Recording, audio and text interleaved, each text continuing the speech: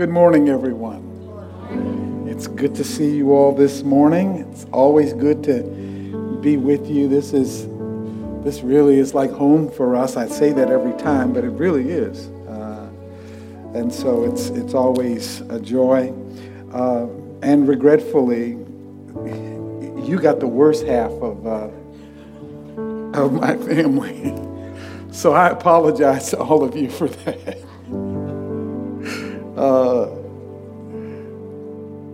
But the Lord will give us grace. I want to, first of all, congratulate you all on your newest member, little Emery Isabel. I spoke with Pastor Glenn on Friday, and he wasn't certain what was going to happen when we first talked, and then just a couple hours later, he said, looks like it's going to happen. And I was really excited. And then yesterday, you know how with the technology, sometimes it gets you all turned around. And I picked up my phone to check a message, and my iPhone seems to have a life of its own. It calls numbers, and I'm not trying to call numbers. And I happened to pick it up, and I didn't butt dial it or anything, but the next thing I knew, Pastor Clinton's number was ringing, and I thought, oh no, he's got this new baby, so I turned it off right away. And of course, he called me right back. I said, get back to your baby, get back to your baby. So glad to be here, really a joy, and rejoicing with them. Well, this morning, I want to start a journey that we won't finish until next week. Originally, I was going to be here next week, but in light of some of the other things that have gone on, we find ourselves here this morning. And I want to begin, like I said, a little bit of a journey that hopefully will be consistent with the season that you find yourself in. Can we just take a moment and pray?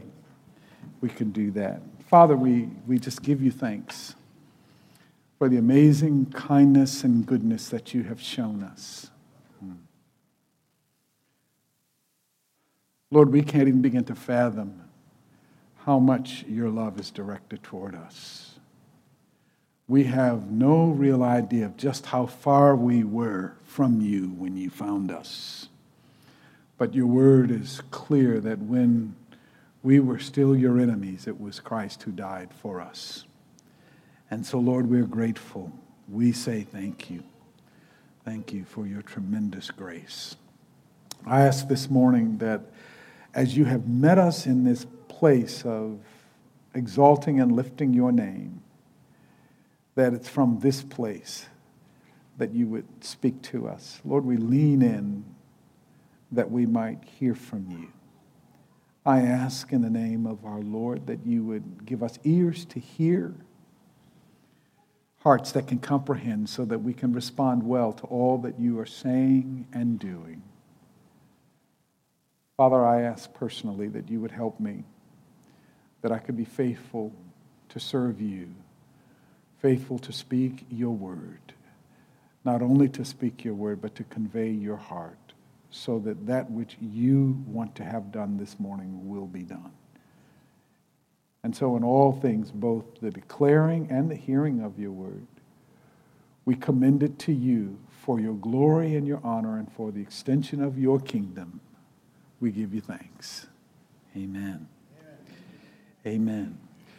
Well, I wanted to start by doing a couple things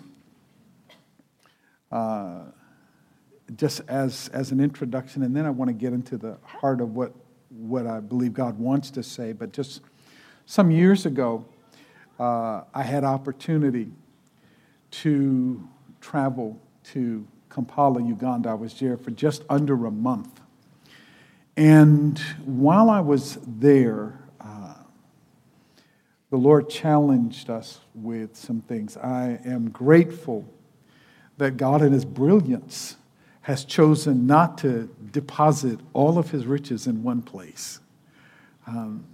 We really do have to, and get to, not have to, but we get to connect with these marvelous parts of the body of Christ where we really discover the riches of the glory of his grace in Christ Jesus. And so I am so thankful for that.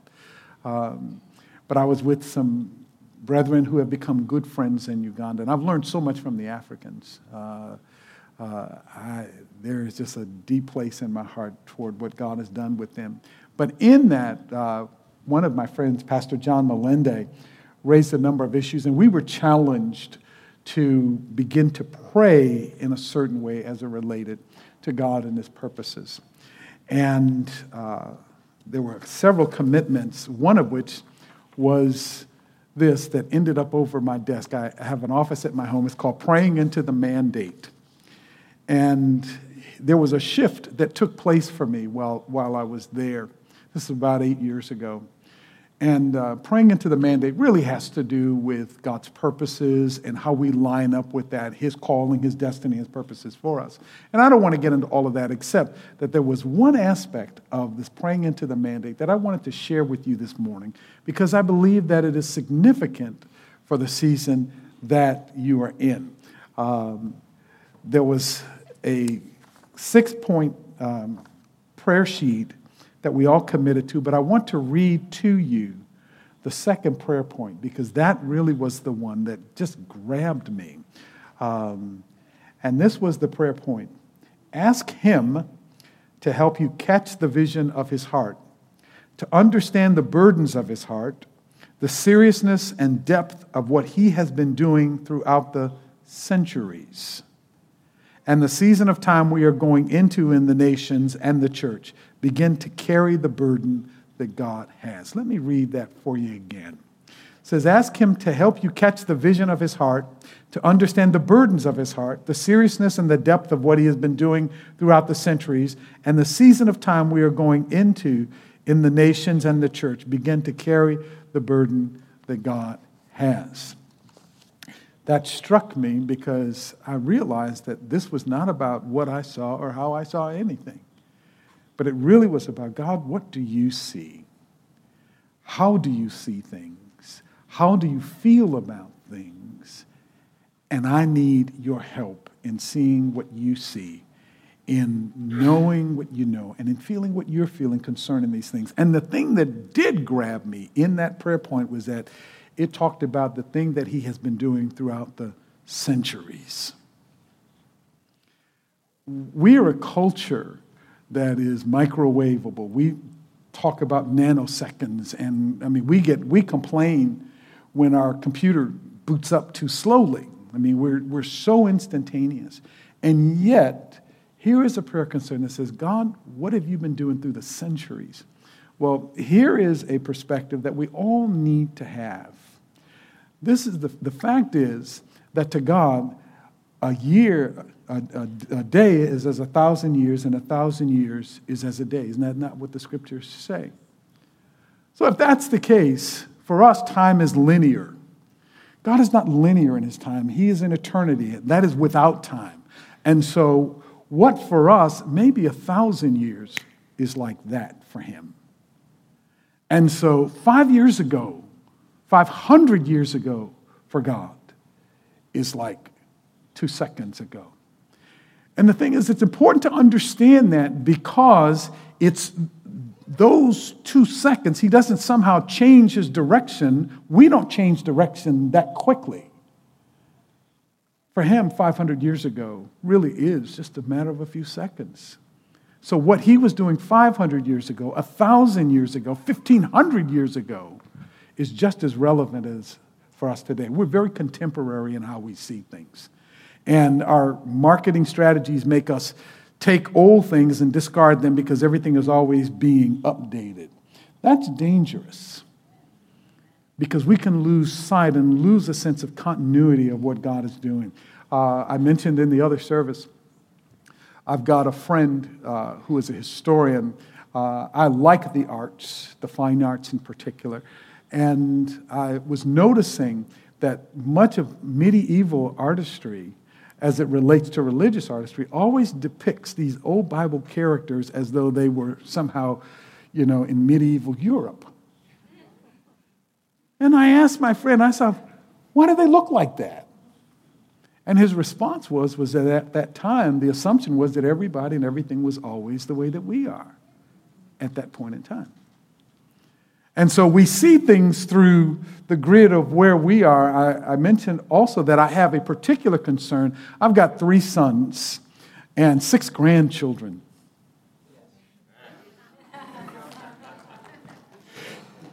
And my sons survived. They did. They survived the teen years, and we're now going into another generation of little grandbabies that are all loving Jesus. They have an altar in their house, my youngest son down in Orlando, on Wednesday nights. And they spend the entire night in worship. They got one of these big screen TVs, and it's a smart TV, so they just put on the worship music. And the littlest ones are there worshiping. And I thought, Lord, yes, may they love you as we love you. Well, anyway, one of my concerns with the generations, especially the younger generations, is this. We raise kids, if you're a baby boomer, we raise kids, and it came out of, I believe, our own rebellion, who largely discounted much of what had gone on and rejected much of what had gone on before them. So you have generations, X, millennials, Gen Zs, and I don't even know what the newest designations are, but largely they're making things and they're doing things not based upon what has gone on before them, but in many cases have rejected all of that, and there are these new things that are rising up, and they're somewhat troubling because they don't always take into consideration that God was doing something before you got here. And so you make certain assumptions. And so this notion of, Lord, what have you been doing through the last 500 years is really a challenge. I would encourage you to do that because all of a sudden some very old things become all of a sudden very relevant things to the things that are taking place now. That being said, I want to ask you a question. You don't have to answer it out loud, but I want to challenge you with it and for your consideration. And here is the question. What is God doing? However you want to process that personally, in terms of the culture, what is it that God is doing? I ask the question because it's very easy for us to look at things the way that we are and not consider that God is doing anything. Back in the formation of our country, some of our founding fathers were deists. There is a kind of deism that pervades the church. Any of you familiar with deism and some of its perspectives? It's God is the watchmaker. You know, he made the watch, put all the things in place, and then he handed it off, and he just kind of watches the thing from here. One of the premises, however, is that knowing the will of God is unknowable. That it's not possible to really clearly know the will of God. But when you consider that God is doing something of which we are very much a part, we all have a purpose and a call in our lives, a destiny, a mandate, whatever you want to call it, a God who created us to do his will. It is therefore important to him that we do his will. So consequently then, he wants us to know his will. I'm always perplexed that many of us, most of us, don't even think, Lord, what are you doing? We just are living day to day with no overarching sense of what it is that he's doing. That's my question to you this morning. What is it that God is doing? Because I want us to, in order to understand a little of what we're doing, we need to understand what he's doing. They are connected. Turn with me, please, over to Matthew chapter 15. And, Matthew chapter 16, we'll be reading verses 13 through 19. It says, now, when Jesus came into the district of Caesarea Philippi, he was asking his disciples, who do people say the Son of Man is?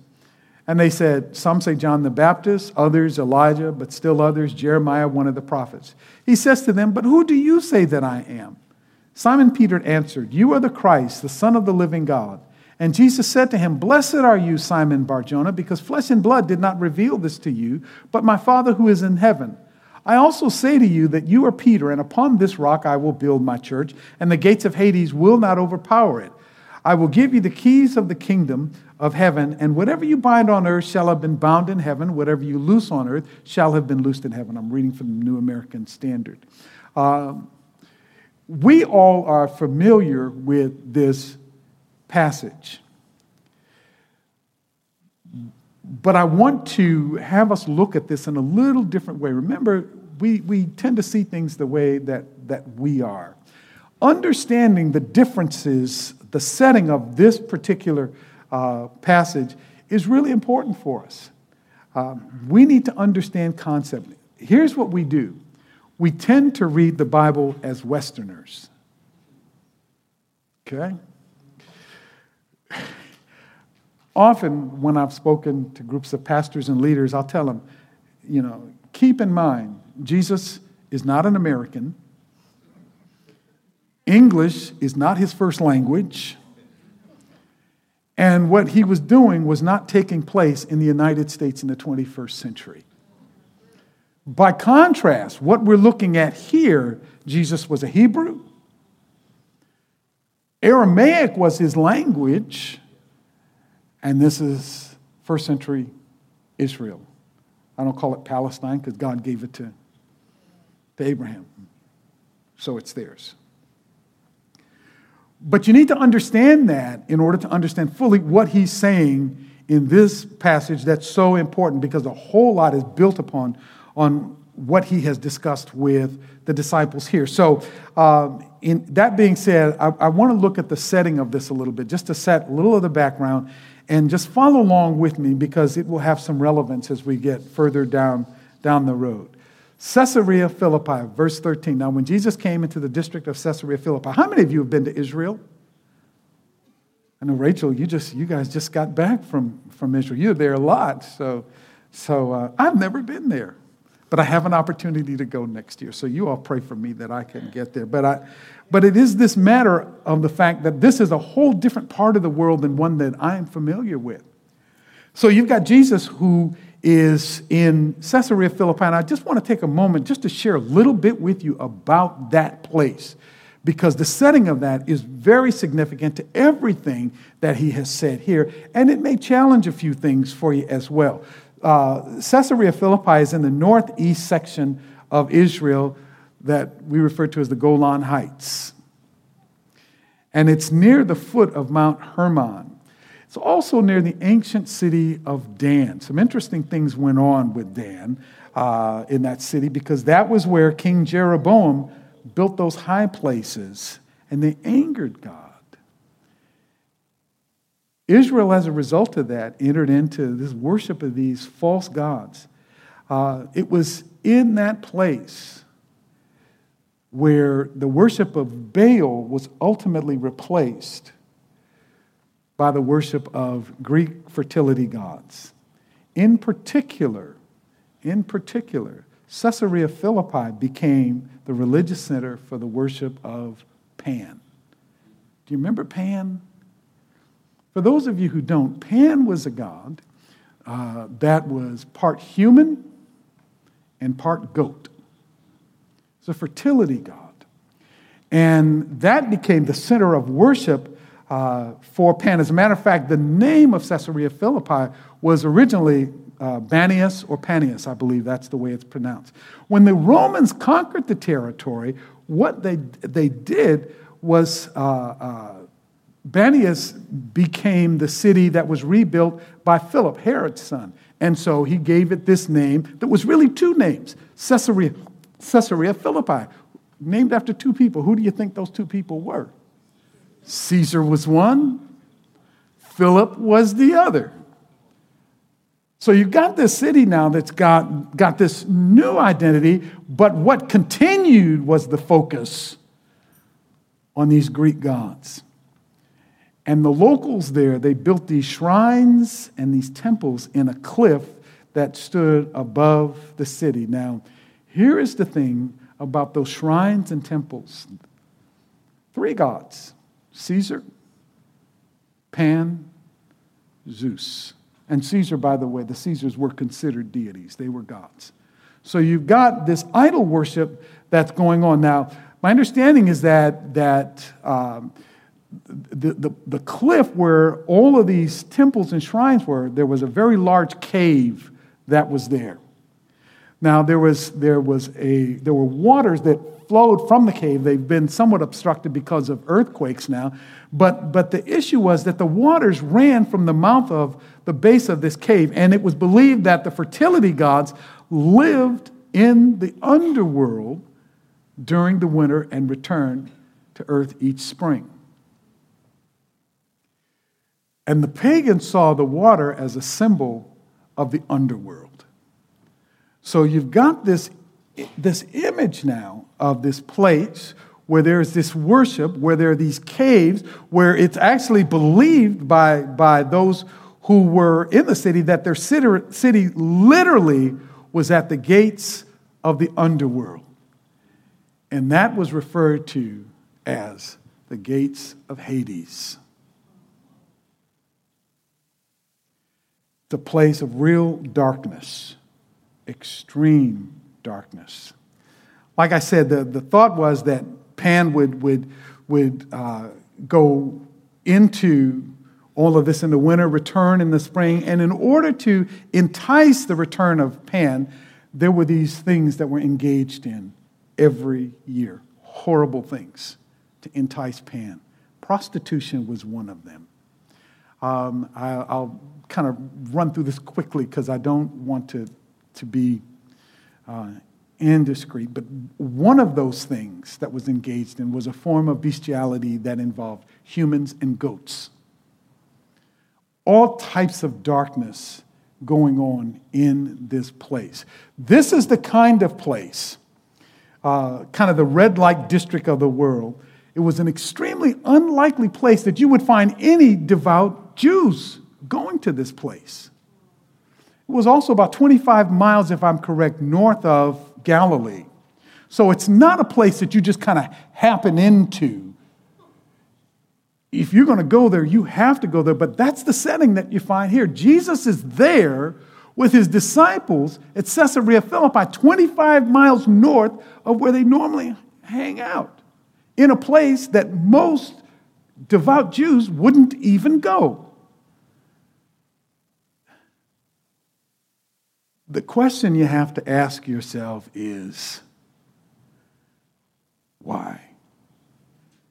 Because it's very clear, given the distance and the city, that he was there on purpose.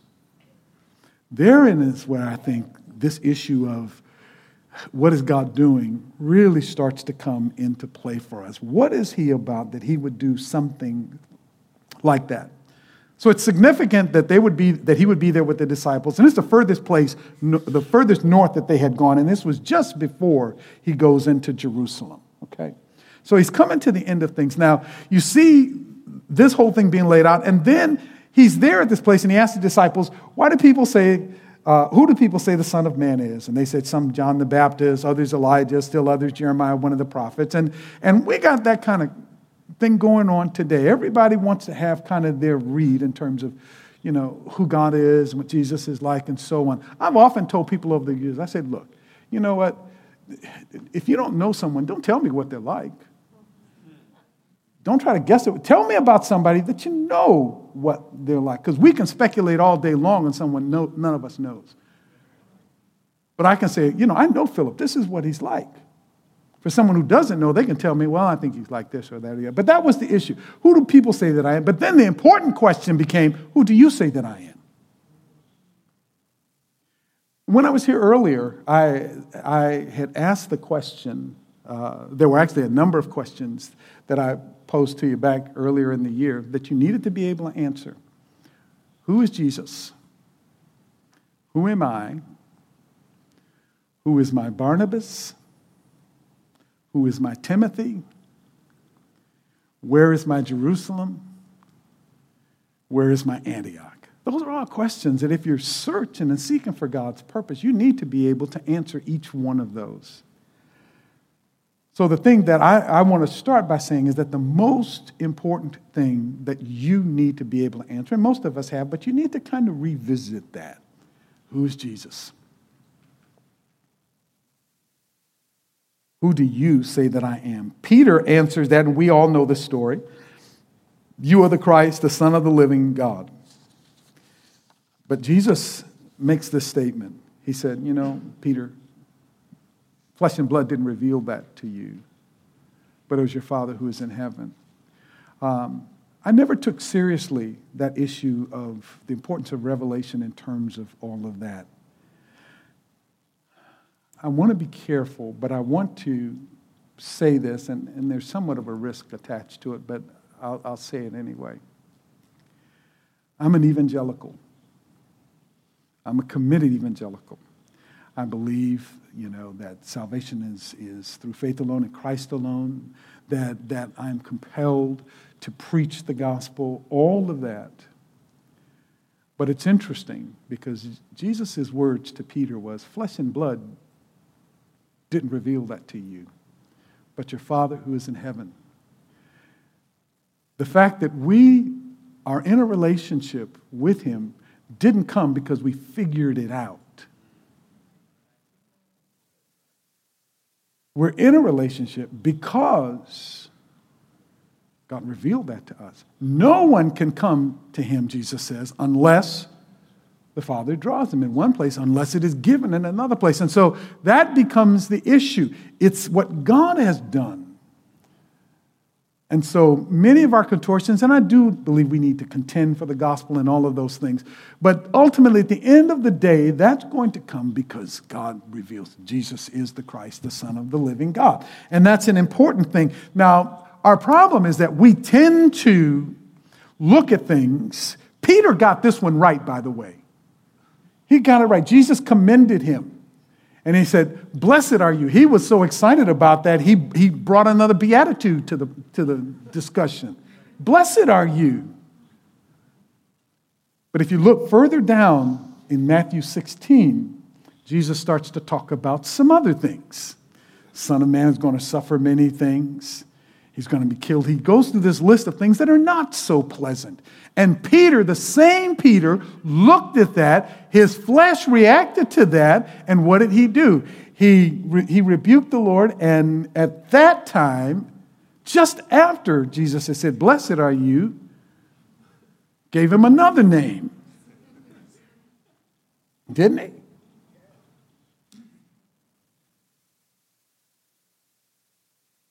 Why? Get behind me, Satan, because you are not looking at things as they relate to the interests of God. You are looking at the interests of men. When I ask you, what is God doing? Do you see how important that is starting to be?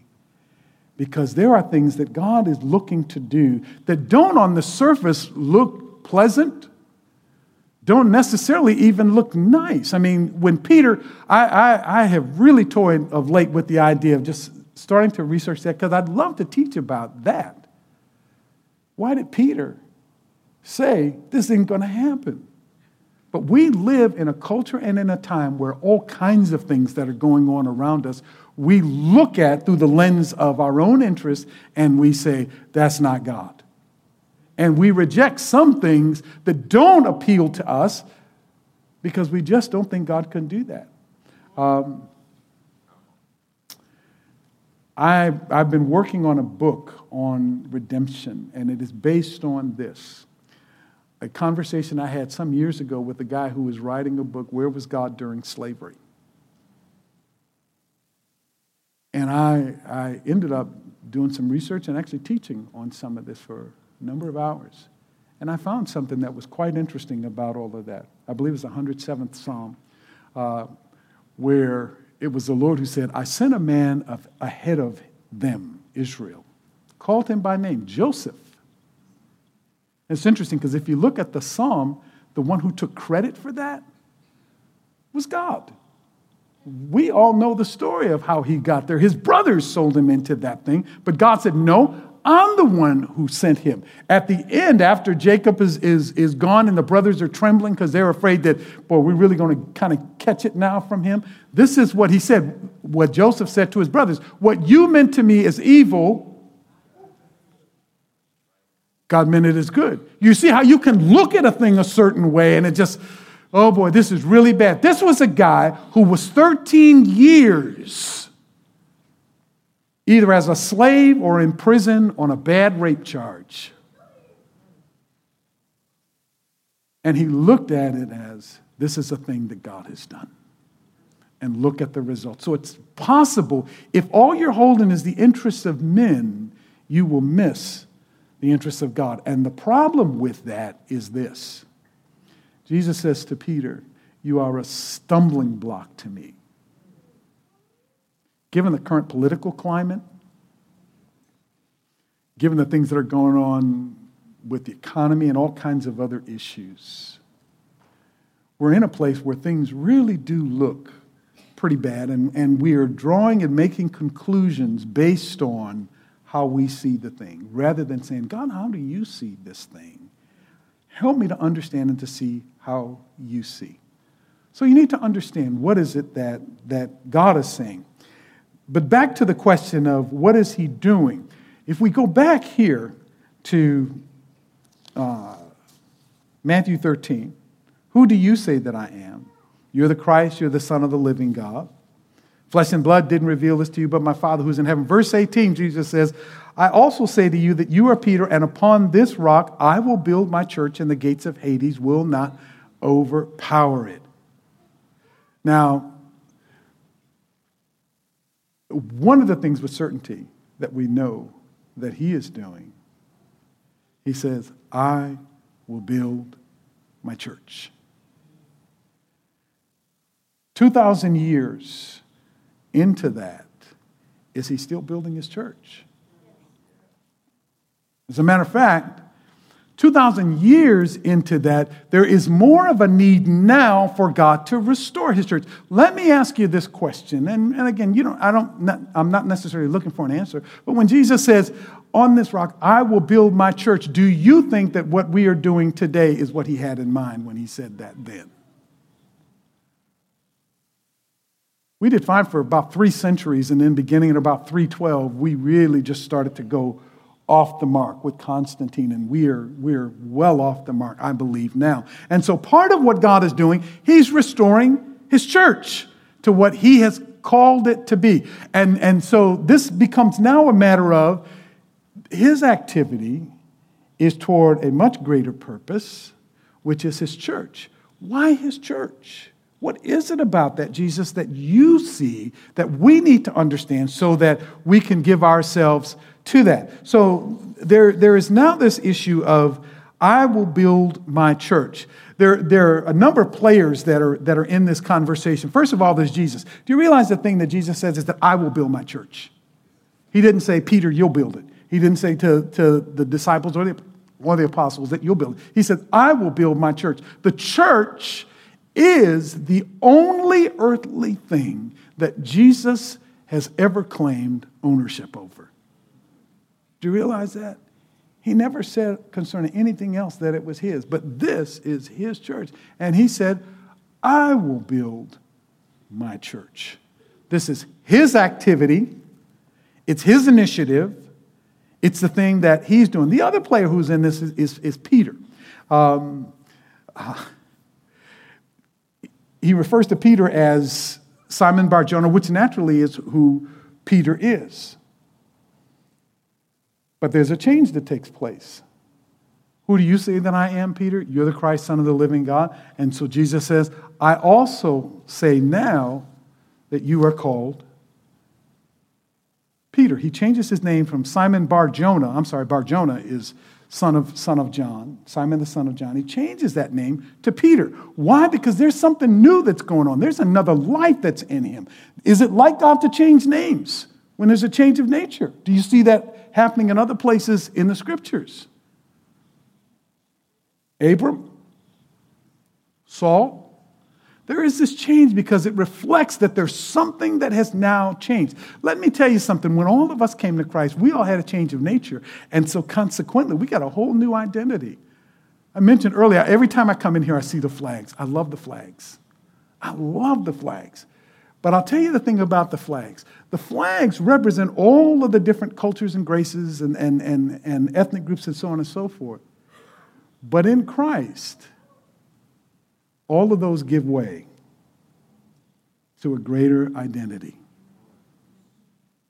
No longer Simon Bar-Jonah, but a new creature in Christ. And that governs how we relate one to another. If he is building a church, there are places, Revelation 5 being one of those. He redeemed for God with his blood men from every tribe, tongue, people, nation. All of the distinctives. And he has made them to be a kingdom and priests to our God. And they would reign on the earth.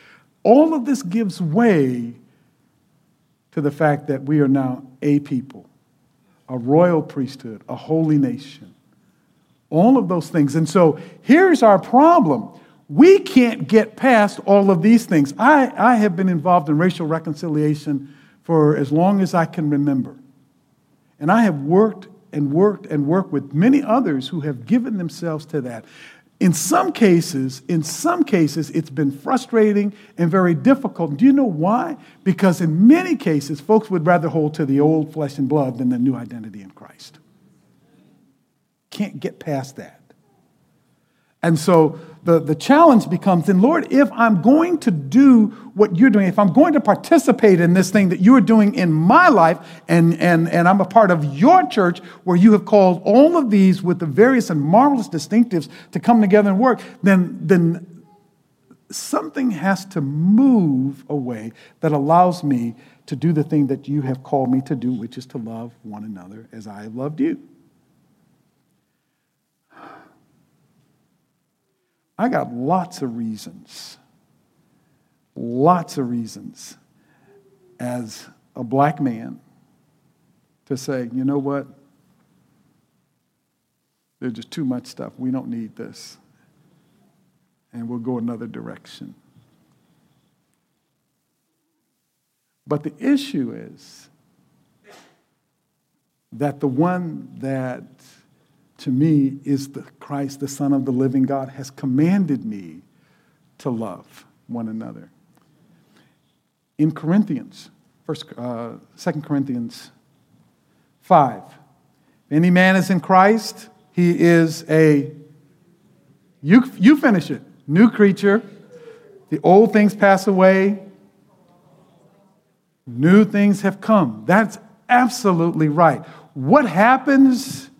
My culture, my lineage, my language, my race, my nationality, all give way to the fact that I'm now a new creature. Now, does he eliminate that? No, he doesn't eliminate that at all. Those are still very much issues in my life that I'm using. I was amazed at how much Paul used the fact that he was a Roman citizen. I mean, he used a lot to leverage his situation. You know, I mean, the brother said, you can't do this to me. God has use for that. There's a redemptive purpose for all of that. But ultimately, at the end of the day, it gives way to the fact that there's a larger identity. Why is that? Because he has made them to be a kingdom and priest. There was a brother, I may have mentioned this before, Charles Simpson. Came out of a movement, and Charles was one of the leaders, and I had difficulty with Charles Simpson's drawl. I just did. I mean, he's from Mobile, Alabama. And man, I heard that, and my toenails curled. It's like. And then I found out he was a card-carrying John Bircher. For some of you who are old enough remember the ultra-conservative right-wing John Birchers. And this is this guy, and it's like, and I got to follow this guy? I couldn't get past all of that. But if I was going to go on in God, I had to realize, God, there's another identity here. And this has to give way to that, a new creature in Christ. We all know Galatians 2:20. I've been crucified with Christ. It's no longer I who live, but Christ lives in me. In the life which I now live in the flesh, I live by faith in the Son of God, who loved me and gave himself up for me. We all know that. That's Campus Crusade 101. But it's this matter that something now is in me. What is the thing that is in me and in you? It's Christ who's in us. And so here's what happens. It's Christ who's in me. So there's a life that's now being expressed, and that life isn't my life. It is his life. The thing that keeps you and I from his life, however, what keeps you and I from his life? Anybody want to own up to that? I'm my worst enemy. I'm the one that keeps me. I mean, we can deal with demonic stuff and societal things all day long, and yeah, those are issues, but the biggest thing that keeps me from expressing the life of Christ is me. And so Jesus, in his brilliance, this is what he says. If a man wants to come after me, he must first deny himself. And that's not a maybe, that's a must. So if I don't do the must, then the problem that I'm going to get into is down the road, I'm going to bump into me again. Got to deny myself. The next thing he says is you got to take up your cross. What's that mean? I got to die. Dietrich Bonhoeffer says if a man wants to come after me, he bids him come and die. That's the invitation. If I'm not willing to do that, sooner or later, what am I going to bump into again? Me. Then he says, follow me. What am I giving up? I'm giving up my initiatives. I'm giving up my prerogatives. I'm giving up all of my rights to follow him. If I don't do that, then what happens when he wants to go one way and I want to go another? I will either try to negotiate and compromise with him, or I'll just flat out say I ain't going that way. So he deals with that at the beginning, because what he says is, if a man wants to come after me, he must deny himself. That's not new. I mean, we've talked about that before. But here is the issue. If we don't settle that issue of who he is, we can't get to the next place in terms of what he's doing. We will always stumble over our interests rather than God's interest. And the problem is, he's got marvelous things that he's called us to do. The life of Christ that's expressed in us, you know, the life of Christ already has in it a desire to reach out. The life of Christ already has a desire to please the Father. The life of Christ in me already has a desire to make disciples, has a desire to do all of those things. So I don't have to work those things up. I just got to get out of the way and let that life become expressed. But along with that come all of those other things that come with the life of Christ. It's all the miraculous things as well. I have been a part of large parts of evangelical circles around the country, and there are groups that will reach out, will hand out tracts and those kind of things, and I'm not against all of that. One group in particular will use often the Jesus video. Any of you seen the Jesus video? It's a great video, but it wasn't too long ago that I came to an interesting thought regarding that, and that was this, that if we don't have the life of Christ expressed in our lives, then the best that we can hope for is to resort to telling stories. I saw the video and I thought, there's so little of that is expressed in the life of the church that we now have movies about it, and that takes the place. I thought, Lord, what if your life was just simply expressed? Would we need that? And I'll tell you, there wouldn't be nearly the discussions that we have. So anyway, all right, so there's this issue of a new creature, a new nature that we get. That's what Peter saw. But then the third who in that whole scenario is the church. It's ecclesia. First time that's ever used in the New Testament is here. And the truth of the matter is, it's the matter of the ecclesia. It's the church, this assembly of those who are called out. Let me give you just a list, and I've given you this before, but let me just remind you of a list of 7 things that are the aspects of the church. Because if that's what he is building and that's what he has in mind, let 7 aspects of what that is. Number 1 would be his family. We are his family. That's what he's called us to be. Number 2, his body.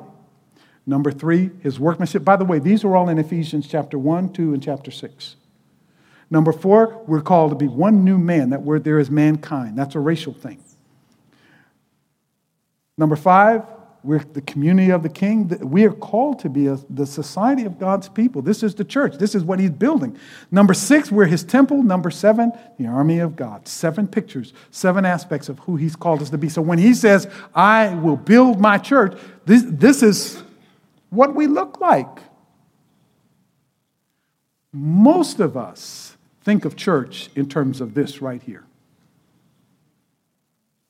This is a part of what we do when we gather. It says not to forsake the assembling of yourselves together. This is a part of what we do. But I think this is a very small part of what we do. When we're finished today, you all will have another 166 hours before you'll be back here.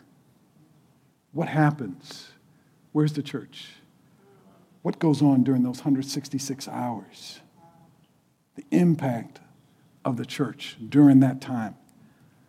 We are in a season of time where what God is doing, he is restoring his church to what he has called it to be. So he says, I will build. That's the thing that he is doing. I will build my church. It's that matter of building, constructing, putting together, fitting, and joining parts or materials. It's that matter of fitting. The word fit is actually used several times. That word just simply means to have corresponding contours. It's in the context of us connecting and working with one another. It's like iron sharpening iron. How many of you have had iron in your life that either you have sharpened or has sharpened you? How many of those things necessarily took place on a Sunday? I'll tell you what. The more you connect with God's people, the more you get the iron sharpening the iron, and all of a sudden, the closer you get, the more that stuff starts working. If you understand what he's doing, you can give yourself to that. If you don't, you know what you'll do? You'll pull back, and I have done both of those. You'll never do this to me again. I have done that. So it's a matter that he's connecting and he's building and he's placing together all of these things. And just 1 or 2 hours isn't sufficient for that to happen. The thing that says that they were continually devoted to in Acts 2:24, the second thing that it says the apostles' teaching, but the very next thing it said was to fellowship, koinonia, things that are in common. What do we have in common? We have Jesus in common. What is his view of what we should have in common? You know what we should have in common? Our lives, we should live those things with one another. It says that they sold their property, they brought the proceeds, put them at the apostles' feet, and what happened with that stuff? They started meeting needs. Why? Because they really had burdens for one another. Their lives were connected to one another, so they're working those things out. Let me tell you, this is going to cost you more in terms of time and your willingness to work through some hard relational things than anything else. As God is building, that's the price that you'll pay, which is why, again, you got to deny yourself, take up your cross, follow him. Because otherwise, you just won't do that. You won't be willing to go through that. Now, he's building his church. Question becomes, why? Let me go very, very quickly through a few whys, and then I'm done. Why is he building his church? What's his purpose for his church? Well, one of the things you see right away, he says, I will build my church and the gates of Hades will not prevail against it. Let me go back to the fact that this is a really dark place that's 25 miles away. Hadn't considered that before. When you think of the whys, Jesus talks about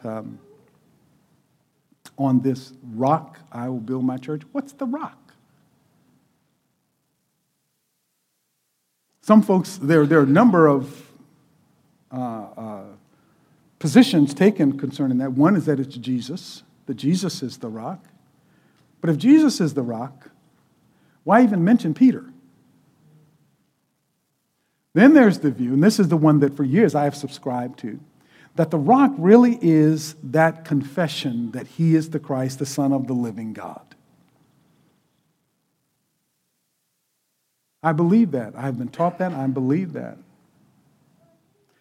But recently there have been a couple things that I've been curious about. One is that the rock is Peter. Now, any of you who've been around some of these movements, Derek Prince used to teach all the time about some of this stuff, and Derek always taught that Peter wasn't the rock. And part of our objection to the rock is what the Roman Catholic Church, ex-Catholics that are here, what the Roman Catholic Church did. I mean, Bishop of Rome, the whole line of succession of leadership. It's been a distortion of the issue of Peter and his line of succession. But I want to present something to you, and I'm not trying to tell you what to think about this, but just as a possible why, because he refers to this as a rock. What do you know about Peter? Day of Pentecost. Who's the one who preaches? Peter. Just a few chapters down, do you remember Cornelius? Who's the one that goes to Cornelius' house? Peter. Who was the group that gets saved on the day of Pentecost? Hebrews. Who were the folks that got saved at Cornelius' house? Do you realize that God used Peter to open up both the Jews and the Gentiles? In a very real way, Jesus says, Peter, I'm going to build my church on you. The very first one. Now, he doesn't subscribe to Peter any infallibility or anything else. He just simply says, I'll build my church. I think that's a viable way of looking at this thing. Now, it's not the only way, but I think there's something to be said about that. But the one that I really want to look at is this issue of going back to Caesarea Philippi. There at that cliff, there is a massive rock formation. There are two rocks that are significant in Israel. One is the rock on which the Temple Mount is built. The other one is this massive rock that's at Caesarea Philippi. Here's how big this thing is. 100 feet straight up, 500 feet across. And remember what it is. This is the gateway into all of the darkness, into Hades. So he says, on this rock, I will build my church. That created a different reality for me. I just talked to a friend who's a pastor in Baltimore. The murder rate in Baltimore this year is 1,000. I don't know if any of you have been to Baltimore. I've never seen a place like that. I thought Cleveland's inner city was bad. I've never seen anything like Baltimore's. But guess what? Right there is just like right at the entrance into that underworld. He says, it's here that I will build my church. Right in the midst of all of this stuff. The 110th Psalm says this. It says, rule, the Lord will stretch forth his scepter from Zion, and he says, rule in the midst of your enemies. It's the matter that where the darkness is, where the oppression is, where all of the wickedness is, Jesus says, that's the rock that I'm building my church on. Right there. That created an entirely different picture for me, or an expectation of what you're building. Lord, you're building something that has such integrity, has such a life and power and potency to it, that you'll put it right in the middle of the enemy's camp and it'll thrive there. As a matter of fact, what it says is this, that the gates of Hades will not prevail against it. Do you know what the gates are? Gates in Israel are not like gates, like your fence. It's actually a room. Gates in every city were never offensive in terms of their nature. They were always defensive in terms of nature. It was a matter of authority. The elders would meet at the gate, but the gates were the places the soldiers could arm themselves, they get on top, and they could then repel invading forces. The gates were for defense, not for offense. So when Jesus says that the gates of hell will not, or the gates of Hades will not prevail against us, it's not like they're coming against us. It's like we're going against that. That becomes the issue. So when he says, I'll build my rock on this, or my church on this rock, all of a sudden I started thinking about cities and places of darkness. I started thinking about universities and places where there are all manner of darkness in terms of teaching and all kinds of other things. All of the places that we retreat from into the safety of our gatherings, Jesus says, no, no, no, no. That's where I want to build my church. That's where I want to build my church. So that's why he's going to fill all of the places with his glory. Second reason why, he's called us to be his agent. I'm going to give you the keys to the kingdom. Whatever you bind on earth will have been bound in heaven. Whatever you loose on earth will have been loosed in heaven. So here's the transaction. I'm giving you the keys. I'm giving you authority. Whatever you bind, whatever you loose. You know what that sounds like to me? You just made me an agent for the king. And I'm to represent you. I was talking to a group up in Minneapolis not long ago, and one of the things we were talking about is this issue of in the name of Jesus. In the name of Jesus, whatever you ask in my name. And I was kind of praying through that, and I was looking more in the Word, and I realized we use the name of Jesus as a punctuation mark.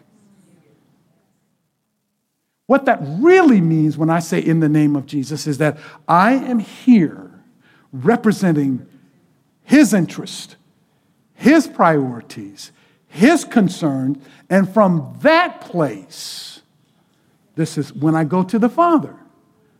Father, here are Jesus' interests. Here are his concerns. Here are his priorities. And so I'm just asking you, representing him concerning this thing.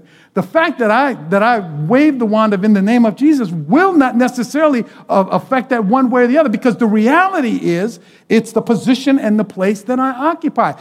That's what he's doing with his church. When you consider that every one of you, every one of us have the potential to represent his priorities, his heart, his intent, his life, expressing that. And we start to carry that into the places where you will be tomorrow morning. And we start asking God about those places, representing those realities. I think we will begin to see some real things change and take place. Think of Joseph.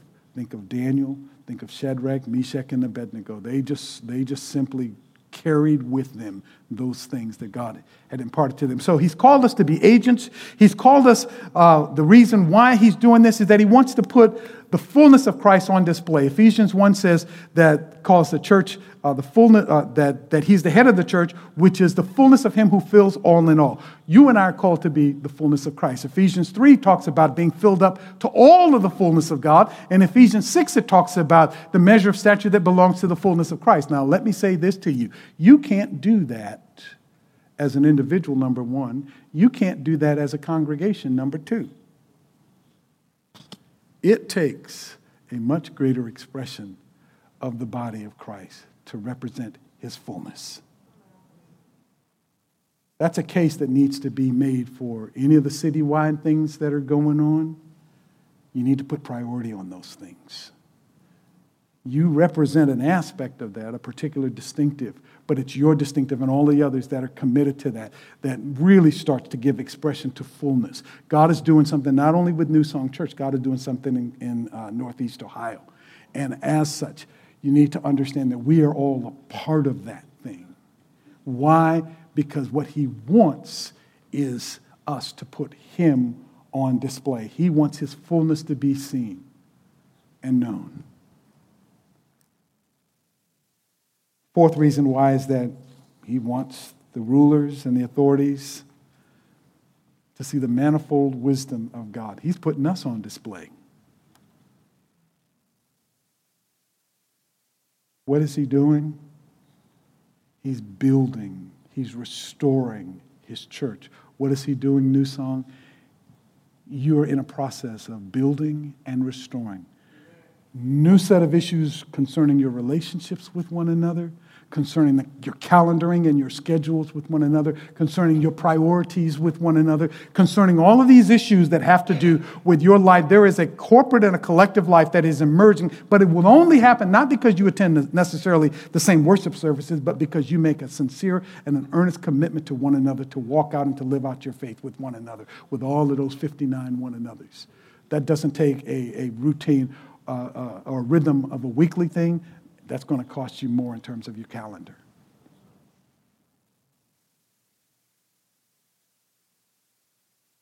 Let me end by saying this. In Genesis 1, there's an interesting, on the fourth day, remember, first day was the very first thing that God says, let there be light. But it's on the fourth day. It's on the fourth day that he does an interesting thing. Because there's not one light, there are two lights. There's a greater light, there's a lesser light. It's the greater light, you know what it says? That it governs the day. But it says that it's the lesser light that governs the night. He's got a provision for both day and night. It's this issue of darkness. It's that matter of the lesser light that's the fascinating one. You walk outside tonight, what are you going to see? You'll see the moon and the stars. Does the moon have any light of its own? No, it's a rock. It's a rock, but what does it do? It reflects the light of the sun, and we get light at night. New song, church, that's you. Reflecting his light, his concerns, his priorities. God, what are you doing? Help me to connect with your burdens and help me to carry those things, because that's what I want to reflect. Help me to reflect your life, your love, your sacrifice, all of those things. Why? Because in the darkness that we are in, that becomes light that's there. Light does two things. It illumines and it exposes. But then there's another light, another category of lights at night, and those are stars. Stars are not like the moon. Stars actually have their own light, do they not? But the thing about stars is this: none of the stars, except for our sun, are close to us. The closest star, I think, is like 50 light years away at 186,000 miles a second. That's how far it takes light to travel from that star to there, 50 years. When you see the light of that star tonight, understand that the light you're seeing started 50 years ago, and it's just hitting your eye tonight. God's word given, the scriptures given centuries, millennia ago in some cases, off in the distance, but still given light now with us. We've got universities and a culture that is filled with all kinds of darkness, false philosophies, worldviews, and everything else. You know the solution to that? It's the Word of God.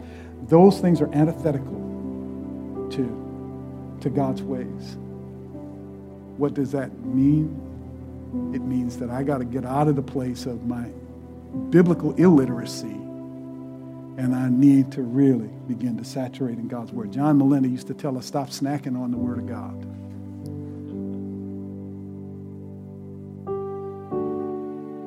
The more you know, the more you express, the more you become a prophetic voice for that in a dark place, it begins to expose things. Right now, the culture has said, Christians, you have no place here. You have no voice here. As God restores his church and brings it to a place of oneness in him. And I'm not so naive as to think that we will get that completely and entirely right, because I know that's a process. But I know that as our hearts are tender toward him and toward his purpose, that I can lay my stuff aside and say, God, I'll pick up yours. He'll be faithful to change my heart and your heart, where we will become an irresistible force in a very dark nation. The largest group in this country, in the United States, aren't even the gender issues, men and women. I believe are the fact that there are so many professed Christians in this country, because they incorporate both groups. If God were to bring a kind of oneness, as we realize that we are a part of that church that Jesus talked about, and we begin to represent his interest and not our own, on virtually every area, in all of the mountains, we would impact those things significantly.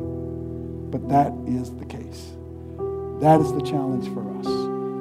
Is to say, God, help me to see what you see.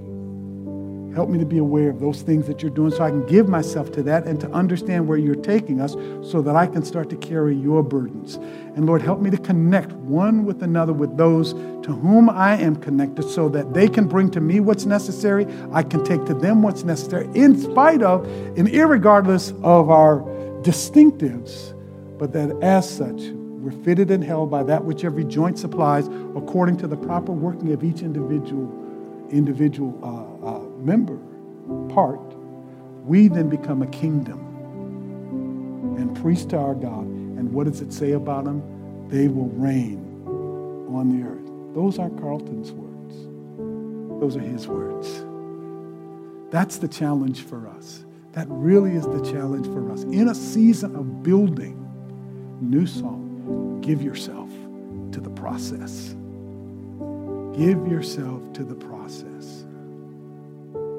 Allow God to adjust you however he wants to, but fully embrace that which he puts before you. What I'd like to do, I want to pray for you, but I'd like to have you all pray one for another, just for the sake of being able to connect with one another, if I could do that. Lord, I ask that you would burden all of us. Help us to connect with your heart in such a way that we carry the concerns and the burdens that you have. And may that be an ongoing, may that become a priority, a daily priority for us to do that.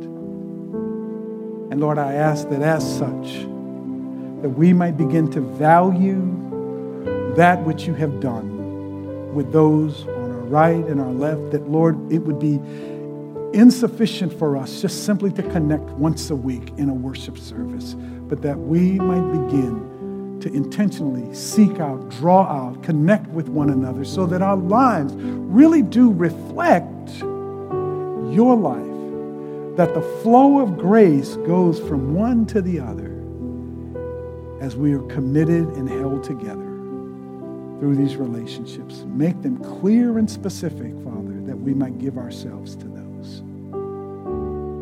Oh God, we give you thanks. And Lord, we look forward to you filling the earth with your glory through your church as you restore her to all that you have called her to be in every aspect. Your holiness, your character, your power, both divine and natural, in every way, Lord. Make us to be what you've called us to be for your glory and the extension of your kingdom, we ask, oh God. Thank you, Lord. Thank you, Lord. Just take a moment.